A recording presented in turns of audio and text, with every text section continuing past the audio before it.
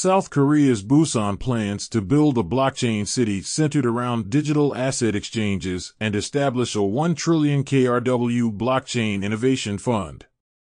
Alternative asset management firm EJF Capital's EJF Ventures Fund has raised $104 million for investments in blockchain infrastructure.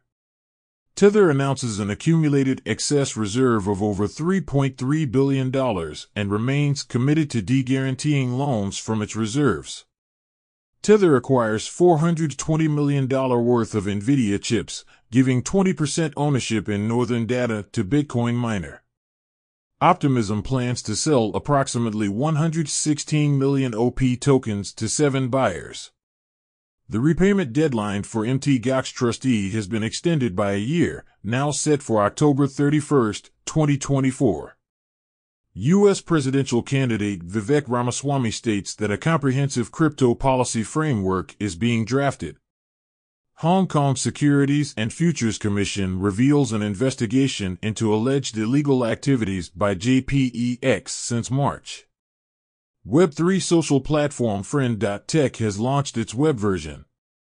Alchemy Paid obtains a money transfer license in the state of Arkansas, USA.